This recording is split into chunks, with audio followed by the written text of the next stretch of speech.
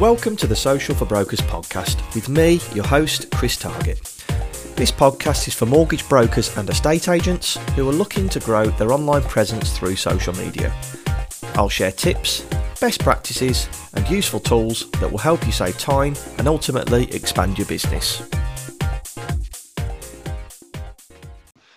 Welcome to the Social for Brokers podcast. Today I'm joined by Bob Scott, who is a Regional Sales Director for Primis Mortgage Network. Bob is fondly known within the Primis network and is known for his positive attitude and loves working with people who want to help themselves in their business. So today is going to be a little bit different to the normal podcast because normally it's really focused around social media, but Bob is an expert in creating businesses, building up that structure, whereas some mortgage brokers may not have run a business before. So I'm really looking forward to getting into the depths of that and what a business looks like, what processes and structures can help people, but then also touch a bit on social media and how it can play a part in their success. So please remember that all of this information from Bob is from somebody who has over 25 years experience in the financial services sector and working in businesses.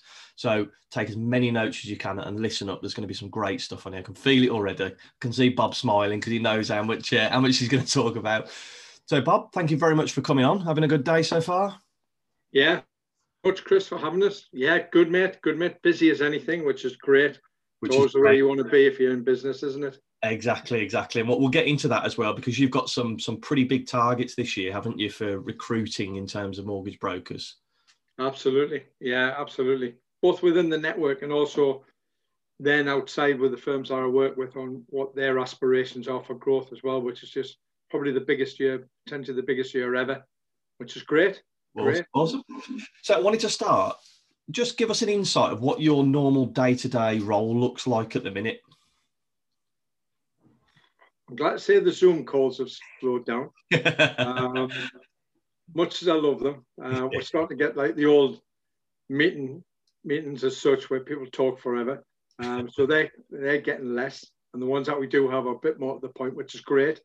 But my day can be anything from one Zoom to 6. Telephones, probably take or make 50 telephone calls a day, around about that. And in the last 3 months, we keep an average only because we carry on between some of the RSDs on our daily average for emails. And I'm currently at 187 emails per day that I receive. Sorting at the end of every day then. Yeah.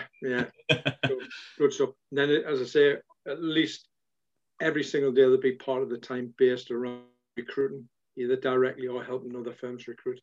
Cool. So could you explain in a nutshell what you do for Primis? Because we were talking about this before you came on the podcast. Your aim is kind of to bring companies from 25 brokers or protection advisors up to 100 within this year, aren't you? I've got some of the firms that are doing that.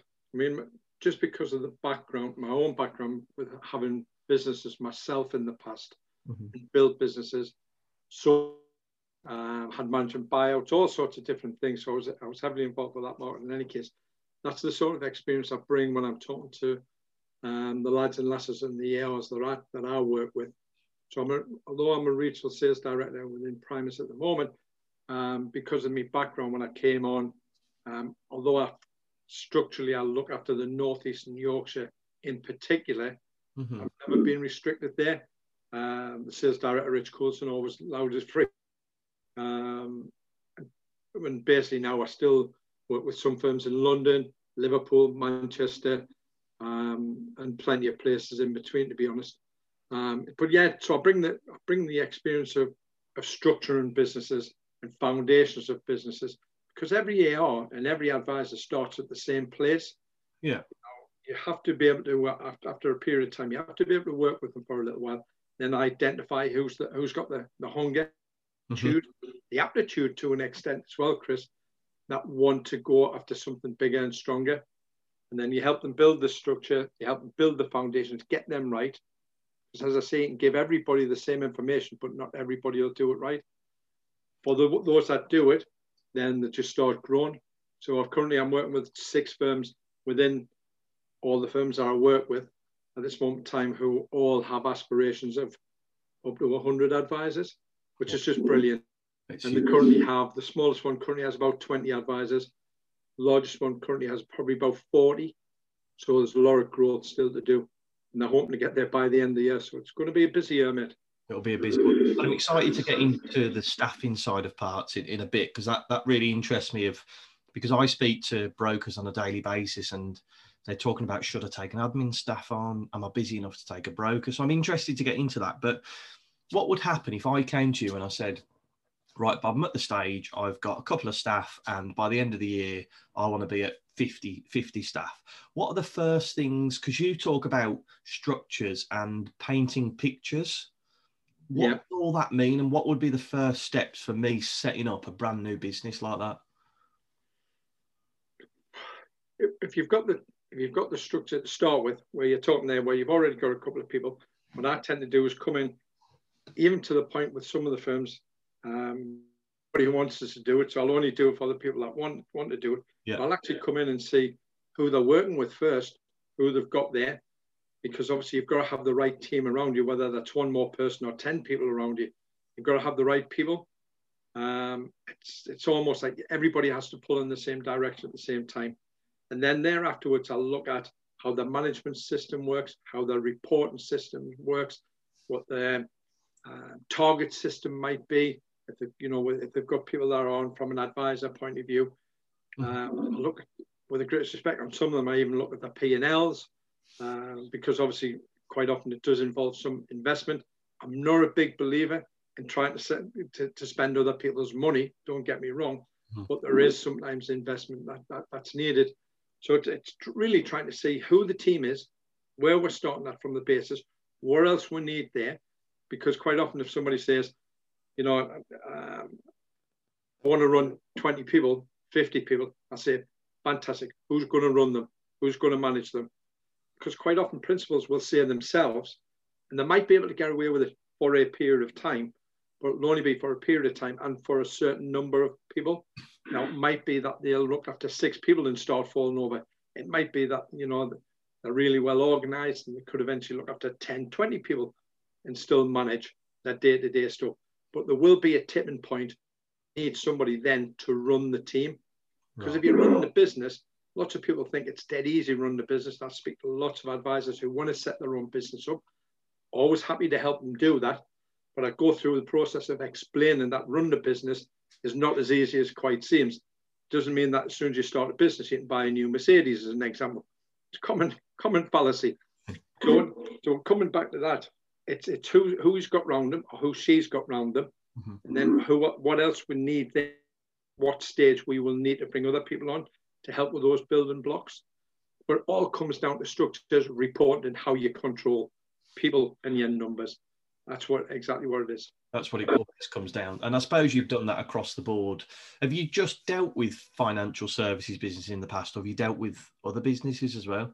When I came into financial services 25 years ago, I actually, dare say, I tried to retire in 2000, far too young. I lasted 6 weeks.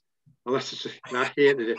I came back into business with my brother-in-law, who was, but he's still in the game, financial director for some big companies, multinational companies. So we went into business and we started to work within businesses, primarily about profit and loss, management accounts. He's actually published as far as management accounts and things like that's concerned. He's just been converted into Mandarin. So he's over the moon. So they're now reading them in China, which is great. So for a couple of years, we did that, and we were working with all sorts of firms. But the basis of it was sales. Because at the end of the day, I appreciate that it's slightly different, but the journey is slightly different. You could be selling, a paper clip. You could be selling a telephone. The concept of sales still comes into being. So he used to focus more on the management account, how they were structured, and all the rest of it, and tax and all the rest of it. Now was more to do with the profit and loss and the people side of things. Yeah, it was always interesting. So they were all big international companies outside of financial services. So we had a couple of years doing that. I'm saying unfortunately, he's still quite pleased, although he's been stuck at home for the last year. Laura was starting to move to the Middle East, where we had contracts to go and literally to present to people from across the globe, oil companies and things like that. Part of loads of different companies over the years. Yeah, he's just been used to doing all that for years, flying all over the world, and that wasn't what I wanted to do particularly. So I think a lot of people listening to this, hearing about, you're obviously the guru in setting up businesses and helping businesses run. So I bet you the one question that they're thinking, and I hear this a lot, is when should I hire my second advisor? Because a lot of people have been really busy these last 8 to 12 months. What stage is it? Do I hire somebody when I'm quiet and build them up, or do I hire somebody when I'm at my full capacity? And I don't know if it's as straightforward an answer as that, but could you give us a bit of shed a bit of light on that? Yeah, to me, there's two sides to it, to be honest, Chris. There's two reasons why you should be looking for advice on. First and foremost is the obvious one, when you're starting to fall over or squeak, or just before you get there in reality. You didn't see it coming, or you should be able to see it coming. And the second one is basically, it's a strange to an extent, is that the answer is any time, providing the person that's coming in doesn't need feeding if you can't feed them. Right. So, quite often you'll find that businesses grow because people will meet up at, I don't know, a forum, a conference, something like that. And there might be, individual advisors elsewhere, or they're just 2 one-man bands or something. We'll see them coming together. But other times it's just, when you get the opportunity, we've got a situation in the moment with the marketplace. Lots of people are being made, sadly, redundant by the banks and building societies, primarily the banks from a financial services background point of view. Lots of them are looking to get into places, and quite often they've got, a lot of from the past. So under those circumstances, providing you don't have to feed them, you get on with them, you structure your deal right, bring them in straight away. So they're the two main reasons. As long as somebody, if they feed themselves, bring them in now. Yeah. Or the other, as I say, the alternative is when you start squeaking yourself. I think one word that we revert back to, which you said before we started recording, was the aptitude of somebody as well, isn't it? Yes. Yeah. It's people might aspire to building a big distribution, but unless they've either got the attitude and the aptitude to put it in place, because it's two totally different things, as you know, Chris, because obviously you're involved heavily with businesses yourself. It's all well and good saying, I want to do this, but can you do it? First off, this has got to be right. Then in reality, you've got to have the back to carry it. And that there's two totally different sides to it. It's having the mindset, isn't it? Especially if it's going to be somebody that is going to feed themselves. Because the last thing you want to do is to take on an advisor that thinks they're going to sit there and just lap up the wage every month. Whereas you need somebody that's quite driven. So it's quite interesting that. It's just, that's a conversation I have with a lot of people, is they're kind of, oh, you speak to so-and-so. When did they take on their second broker? So I think that'll be really useful for people. And you're a big fan when people are running their businesses, because it can be lonely if you're a one-man band to start with. Why is it important to have a sounding board, and why should we listen to our peers in terms of mortgage brokers?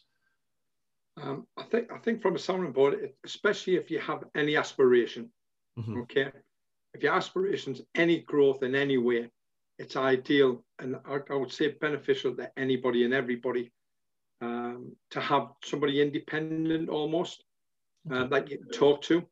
I'll put a quick caveat in there, Chris, because I would come and talk to you because you've done it and you've got the t-shirt and everything. So I've been quite surprised the last couple of years, for whatever reason, financial services seem awash with them at the moment. There's lots of people about that want to come and tell you how to run your business. And it's a lesson I learned years ago when I had my own businesses. I had like 12 offices across the UK. In every place we opened something new, the local council would invariably get in touch and say, we want Jimmy to come and see you, or whoever. So, oh yeah, who's that? He's our business development. He's going to help grow your businesses. And I was a bugger for it. Sorry for swearing. I was a bit of a bugger for it. And I used to lead them on. So I thought it was quite funny. I shouldn't have done it. I appreciate it. And I said, oh, fantastic. Yeah, that's great. Let's have a look at my diary. I'm really excited. All the usual sort of stuff. I'd even get to the date and things like that. And I'd say, so just before I go, can you just tell us which businesses did he own? And then there'd always be like a pregnant pause, and go, what do you mean? So, well, what businesses did he own? Which business did he grow? And he owned himself, and did he sell? You know, is he still running them? And then people, oh well, no, he's been to university, he's been to college, and I'm saying, so you're trying to send somebody that's never run a business before to come and tell me, who does run business, how to run a business? You say, yeah, and I say, I've just taken that out of the diary. Thanks for your time. I shouldn't have done it. I'm sorry. I was a bugger when I was younger. For every branch, for 12 branches, I can imagine all the different councils. Oh, it's this bloke Bob again. That's what it'd be like. just listen to, or find a peer. Listen to peers, definitely, and see if you can find somebody to sound off to at a time that has an outside view of your business. But don't talk to anybody that has about your business if you've never run a business before. Do you think what you're talking about there is a mentor, essentially? Do you speak to people about mentors? Yeah. Again, I've sort of extent, I suppose, a lot of what I do would probably be classed as that sort of role in any case. So if I ever want to go up and set up my own, I might set up as a mentor or something, or a business coach or something. Yeah. I suppose a lot of the stuff that I do is that. But again, I speak to some of the lads and lasses and they say, oh, I'm taking a business coach on or something there. And again, I'll say, right, that's great, but find out one of two things. Have they run a business? I was just talking about. Alternatively, which companies have they worked with? Because I appreciate people have got to start somewhere. Mm-hmm. And I'll say, find out which business have run, speak to the guys who own that or those, and get their feedback, because as I say, if you're going to spend time listening to anybody, just spend time to listen to somebody that can help you. Exactly. If you think about it from, if you're a mortgage broker yourself, you want to shout to your customers about how you've saved somebody money and testimonials. So then when you are hiring a business coach, you should be looking for that same information. Like you say, go and source people that have run a business or have sold up. Are they successful in what they've done, or have they run 5 businesses into the ground? And there are people like that about, strangely enough, but people, we take so much on face value these days without checking up on people. It's a bit crazy, really, when you think about it. At the end of the day, there's an old saying about fools and money are easily parted. And because some of these people will come in and say, I say, okay, what are they doing? They almost up back. And then I find out they're paying them like $2,000 a month, $3,000 a month for like an hour session on a Wednesday or something daft like that, or every other week. I'm going, how long is the contract? Give us a look at the contract. Crazy. Yeah, look into it. There's a lot of good people about, though. There's some great people about as well that are helping people as well. And the thing is, the good ones will always stand the test of time as well. Yeah. I mean, for example, yourself, without you being on this podcast, I would say if somebody's been in that business for 25 years, they're doing something right, because they couldn't keep going for 25 years if they didn't. No. You do have these fly-by-night people, and social media has allowed the con artists to reach more people than they did before, unfortunately. I've seen a lot of... I remember going to it was like one of these talks, probably about 4 or 5 years ago now, and it was this woman who was a branding specialist, and she was talking about how to brand yourself, and there were some really good points in there. Took a lot from it. Yeah. And then at the end, she went, if you want to go to the back of the room and sign up to my course, I was thinking, oh, this might be quite good. I've reduced it from $6,000 to $3,000. I was like, $3,000? She hadn't run any businesses in the past. And like you say, everybody can start somewhere. But if you're that good, why are you not offering it for me for free for a testimonial to show me how good you are? Then I'll sing your praise, and you could maybe go in at $1,500. But like you said, at $2,000 or $3,000 a month, this was a $3,000 one-off course. And I just saw it was a scam, and too many people are doing it now, unfortunately, and getting caught out with it. Such a shame. But in terms of the business, so we talked about hiring people and finding the right people, but how do you work around people or replace people if worst does come to the worst? Well, it does happen, unfortunately, because quite often people will set away working with people day one. And And it's normally on the basis of that they're pals, that they're friends. Oh, okay.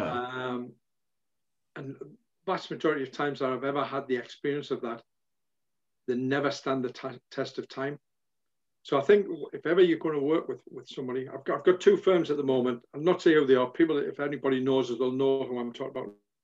Two firms, two great lads who are best pals. And I first met them 6 years ago. And they want to set up business together. And I says, so you're best pals? Yeah, we're best pals. I said, just trust us on this. I says, I'll set you up separately. I says, and if in 6 months' time you still want to work together, I'll put you together. And I says, okay, then okay. I said, just trust us. So in any case, so 6 years we're down the line. They're within the network in any case, so we know they turn over millions of pounds each. That's how big they are now. Wow. Massive, they pay them. But they don't work together. They're still best pals, because I said to them, do you still want to be best pals, or do you want to lose being best pals? And so that's what happens, because in reality, if you're going to work with somebody, you've got to know, you've got to almost be like opposites. I suppose it's a bit like a marriage in itself. Yeah. Because you've got to be able to bounce off each other. You've got to be able to have friends and things like that. Two exactly the same people in any business just doesn't work, because they're both expecting something different of each other, even though they think the same. So quite often I'll come across a business that will come together. Again, I worked with a company years and years ago. I was in touch with one of them just recently, one of the partners. And I went down to see them years ago. They're in the South Coast. They're still there. And they had a massive, big room between them. And one sat at one end of the room and one sat at the other. And all the business and all the people were downstairs in another office. And they didn't even speak to each other. It'd gone past the point where they didn't speak to each other. And they wouldn't even take a call for each other. And eventually, if they did have to speak to each other, they rang each other from across the office. And it was sad. It was like funny, but it was just so sad. So in reality, if you find yourself in that position, you have to make that decision. You either have to find a common ground, talk to each other, or who's going to do what, so you can work with each other and just get on with your daily work. Alternatively, if you're the go-getter, because eventually there'll always be somebody that doesn't keep up with the other one, or doesn't have the same aspirations as the other one. So that person, if they don't want to trying to get out of it, then at that point they're going to have to find a way just to work around them and leave them behind. And again, I've worked with firms over the years where it's been 2 or 3 directors have just literally been sent home, and they just sit at home and take their daily bread sort of thing. And one will just direct the business and take it forward. Or alternatively, if you find out that you're not compatible in business, I suppose a bit like marriage, you can't put a sticky plaster over it. You can't heal it. You have to then part very, very quickly. And if you are working together, then, you will see very quickly, literally within weeks, it'll come up. You'll start seeing cracks. And all I would say a bit sooner rather than later, because later it'll kill both of you. Have you read the book The E-Myth Revisited? No. No. It was exactly what you spoke about there. It tells a story about 2 brothers that set up a business. Right. And exactly like you say, it's quite hard, especially with family compared to friends. And what they did is at the beginning, they set themselves up agreements to say, this is what's expected of me. These are the roles I'm going to fill. And then this is what's expected of me. And then they have something to show that you're going to be looking after this side and you're going to be looking after this side. It was just interesting that you said that. It was quite similar to what they talk about in the book. Yeah. Yeah, it might not work out if you're relying on an agreement, but it's something in place to say that these are my roles compared to, we'll just see how it goes kind of thing. Yeah. No, to be honest, Chris, I hope you don't mind us admitting it here on this, because I don't know how you normally run. I just don't read inspirational books whatsoever. Oh, yeah. Never have, never will. And it's horrible, because if the lads are watching us from Primus, because they're right into all of this, I don't read Relentless. I go out every morning. I'm up at crack of dawn. I'm out at 6 o'clock every single morning, or at least 2.5 miles.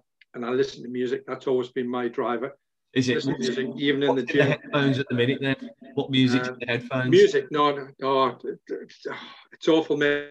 Anything from Coldplay, everything's on a shuffle. Coldplay to Urban Voodoo Machine, old Ultravox, anybody and everything, Madness.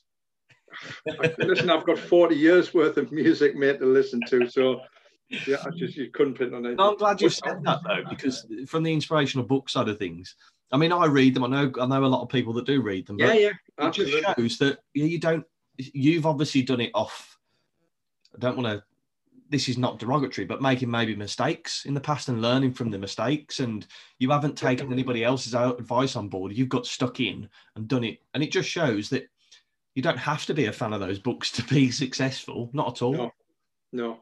I read, the only bit I ever do read is numbers and stats. So I'm a big believer in that. But no, motivational stuff, I've just never done myself. But you're absolutely right, Chris. It would be dead easy for anybody to come in here and say, I've got this fantastic business or fantastic business, and we'll never ever say, or I had these 4 businesses that didn't work and I had to wind them up. Yeah. Or something like that. Because you'll learn just as much, if not more, with the greatest respect, from following a business pursuit where it doesn't become the success that it potentially could. The other thing as well for successful people, and you know this yourself, Chris, is that you'll get more and more opportunities come at you, in different spheres. It'll almost always have some sort of tenuous level you're doing at that point. But as financial services, an example, and I know some of the younger lads I'm working with now, they've started to go down this route because of things I learned in the past. I mean, at one point, I think we had something like 20 businesses at various levels, because people were coming, even though our core business was financial services, other people would come with an idea to us and say, Bob, what do you think about this? And I'll say, fantastic, I'll set it up, you run it, and we'll fund it and things like that. Some worked, some didn't. Yeah. But it was literally anything and everything that spun off there, from a conservatory company, one extreme, to an accountancy company, which worked brilliantly, to an property investment company, which worked well. So there's always things, the more successful you become, the more opportunities will come your way, which is great as well. But they're not all going to work. They're just not all going to work. I remember reading something years ago, and it was kind of that you'll have 3 businesses that fail before you actually succeed at one. Yeah. I'd say that. I don't know about failing, but I think it would probably be along the lines of potentially 1, failing, and then unless you're a lunatic, and then 2, not doing as well as the big one that will come along and define you. I definitely agree with that. I had several different businesses, not in this field, but like internet kind of companies, and there was 2 of them that didn't do very well before I launched this. But you learn from what doesn't work there, and you was talking, it was actually a partnership in one of them, and that didn't work because 2 people were expecting 2 completely different things from each other. So absolutely, exactly what you've spoken about. So that's like to talk about the business. I could talk about that forever. I love talking business. I'm not really an analytical person, but I like talking about the ideas behind creating it. Now, obviously, a lot of people listen to this because of social media. How do you, or what have your successful brokers done on social media, and what social media channels are they using to really succeed in their business at the minute? It's a great one, because it's almost like the old marketing question, really. We used to know that something, well, depending on who you talk to, marketing companies used to tell you 50% of marketing works. Other people that told the truth, we used to say 20% of marketing works. But both of them couldn't tell you which of the 20% or the 50% actually worked. So it's the same now. We did some stats at the end of the year that suggested that 20% of all financial services originated through a social media last year. Wow. I just couldn't tell you which, but I have got guys now. The great thing for me is that when I took over the regions I look after now, the average age of the advisors was probably about 50, 52. Right. With all the growth that we've done and the teams I'm working with now over the last 6 years in particular, the average age of all the lads and lads, it's probably 8 times bigger, about 8 times bigger, I think. Actually, just redistributed some away from me because of the numbers, but it's about 8 times bigger than where I started at. Wow. But now the average age is about 33, which is just brilliant. So I've got advisors that are starting at 20-year-old, which is just great. So they brought with it all their aspirations and all their love of social media in any case. So I've got people who do lots on social media. Still, with the greatest respect, some of the older lads and lasses, and we take the mickey. I'm not speaking out of turn, that don't want to do it, and they're happy where they are, and the business are great, so they don't need it. But I've got another firm as an example, who between a couple turned over £500,000 last year, and every last bit of their business came through Facebook. So I've got one extreme to the other, Chris.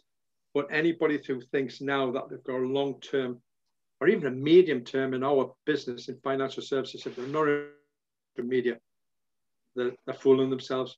They're kidding themselves. It's a long term thing, as you said, your brokers that are a bit older, is it that are they going to be in business in 10, 15, 20 years time?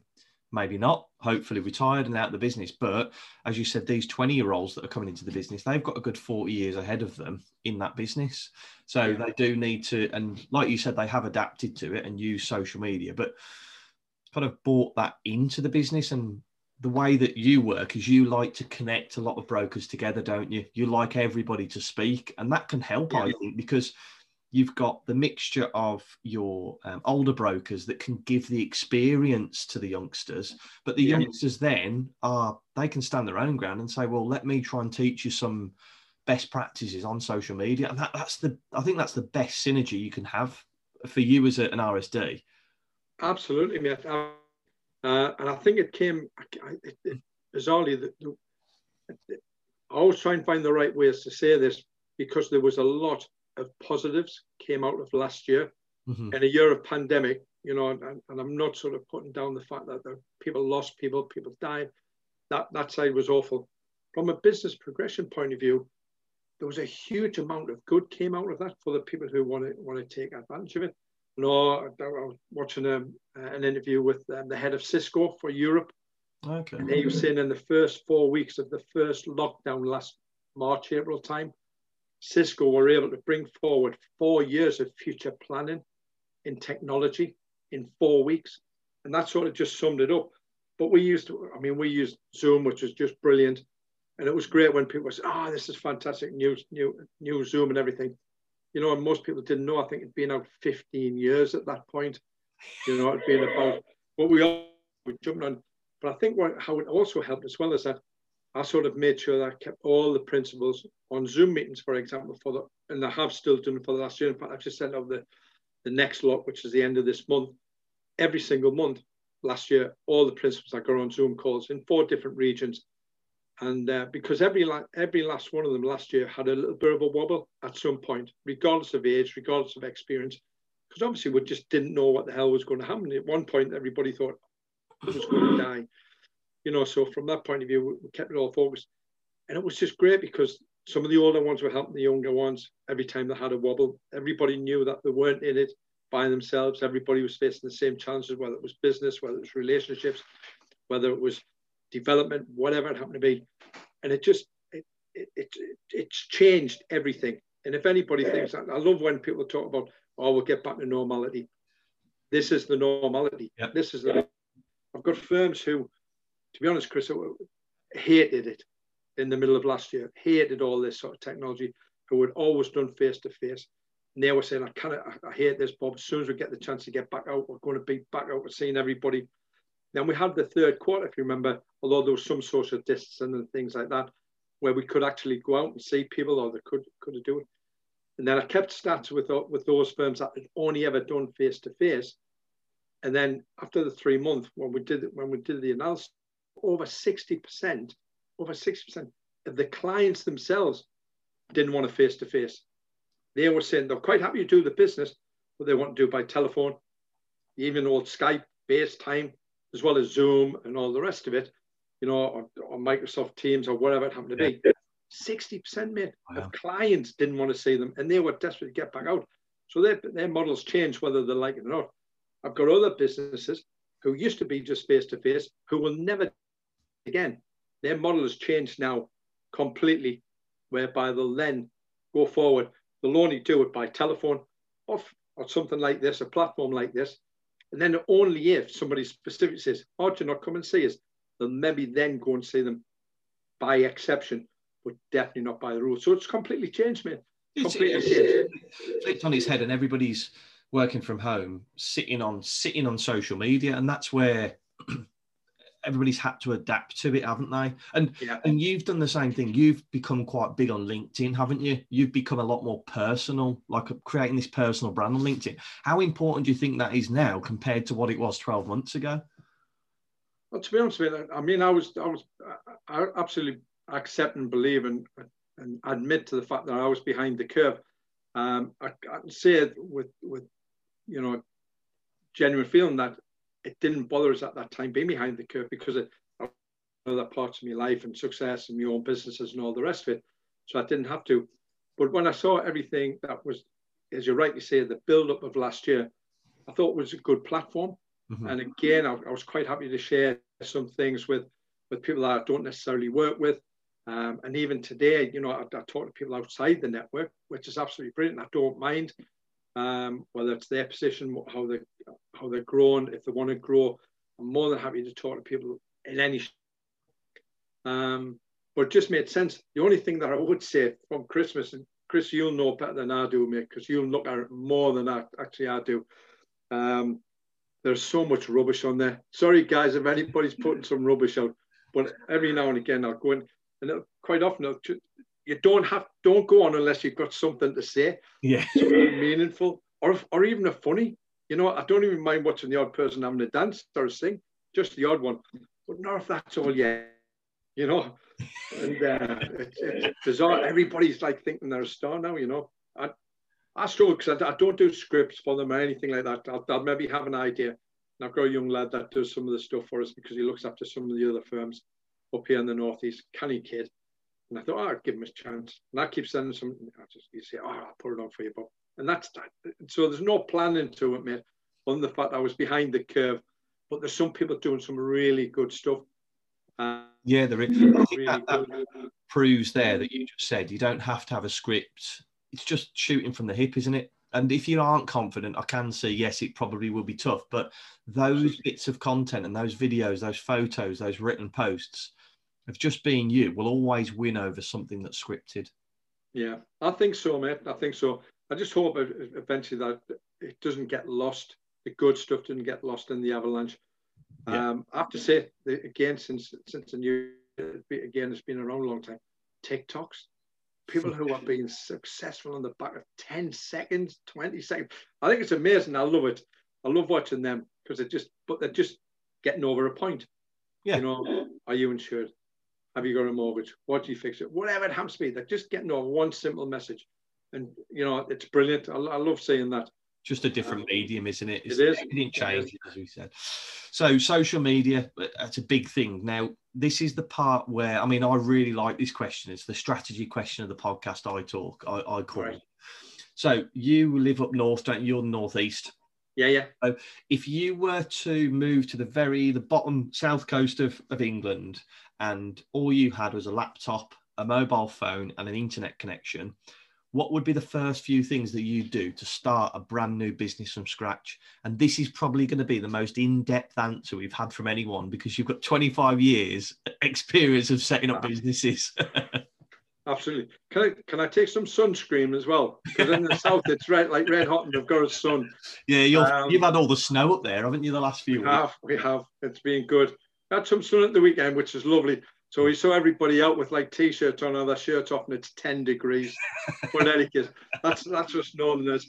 I think the great thing now is that, as you rightly say, armed with those three services, it's just, you cannot fail. Well, I'm saying you can't fail to be successful. You can if you don't know what to do.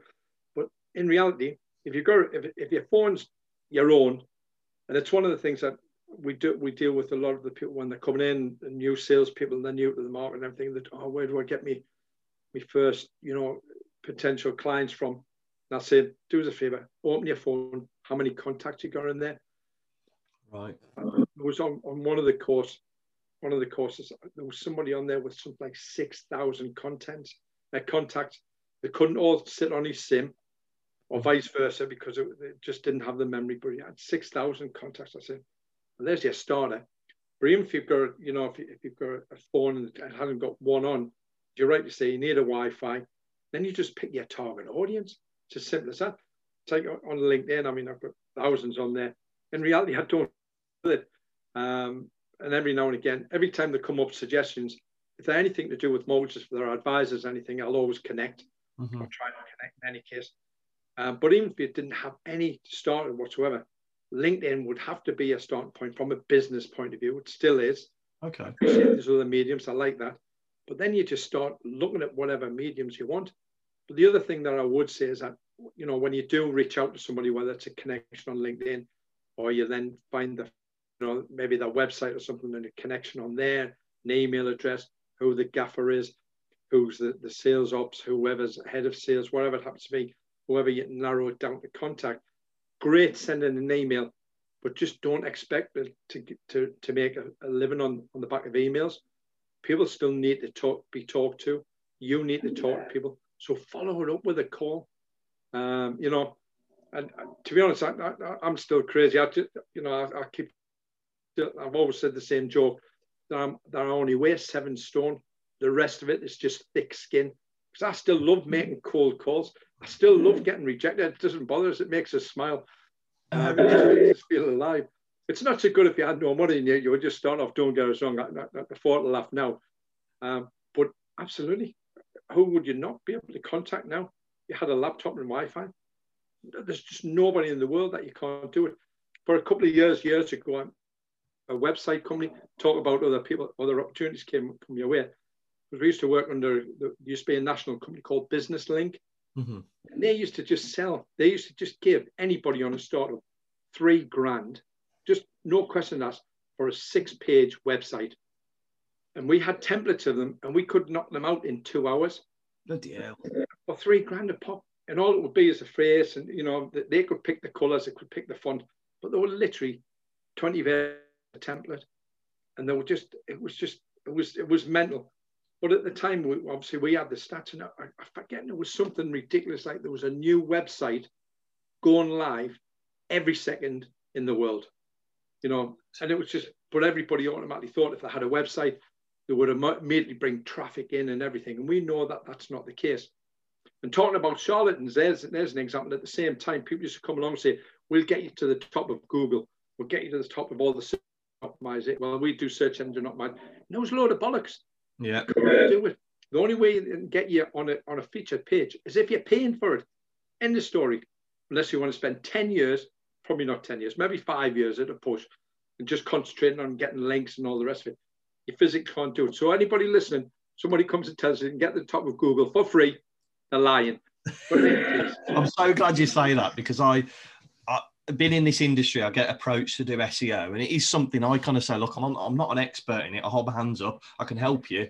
But if anybody promises you to get you to the first page of Google in a certain amount of time, they're lying. You can't guarantee that. No, the good companies will turn around and say, look, we'll work with you, and this is where we predict it to be, but you can't hold us to it, because nobody knows the true. Nobody knows the answer to it, really. No, it is, as you said, it's charlatans and taking advantage of people, unfortunately. Yeah.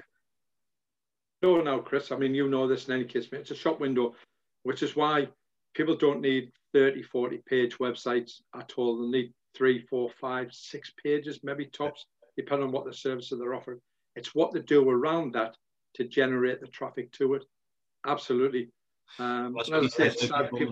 If you're on the South Coast, you'd use the likes of LinkedIn, connect with as many local people as possible, and cold call local businesses. That's how you'd start generating leads. Absolutely. Absolutely. Back to the cold calls. I'm sure people will love hearing that. But no, they're good. To be honest, lots of the stuff is ancient. You know, lots of how people start the business. And I still have business today that start with 100 personal contacts. And we show them how to grow, and we've got lads and lasses who are earning 6 figures now. Wow. You know, every single year, just on the basis of starting with the old 100 name. You know, we painted a different color, Chris, but there's not much new stuff. There isn't, not when it comes to sales. The mediums have changed dramatically, because the mediums are now your telephone, your screen. Absolutely. Websites, but the Wi-Fi. Definitely. The mediums have changed, but the concepts of sales haven't. You still have to talk to somebody at some point. You still have to. For now, perfect way to end it on, I think. So the mediums have changed, but the sales techniques are still exactly the same. Exactly, mate. Exactly. Awesome, mate. Well, thank you so much for coming on, Bob. I really appreciate it. To finish off the podcast, I always ask for a charity that's close to your heart, because I'll make a donation of £10 to say thank you for coming on. All right. That's a nice touch, mate. I like that. Macmillan's. Macmillan, yeah. I'll make that. Yeah. Be heart on half there. Bob, it's been an absolute pleasure, mate. I could have sat here and spoke to you for hours, to be fair, but what I'm probably going to do is finish recording this and have a personal chat for the next 4 hours with Bob. So, awesome, mate. Thank you very much for coming on. Thanks, Chris. Appreciate it, mate. Thank you. So, thank you very much for listening. If you feel this podcast brought you any value at all, I'd be extremely grateful if you could leave me a review on the podcast, little 5 stars, and subscribe to keep you up to date with all future episodes. We can also connect on social, so you can get me on Instagram, Facebook and LinkedIn, all with the handle Social for Brokers. Look forward to hearing from you and connecting with you all.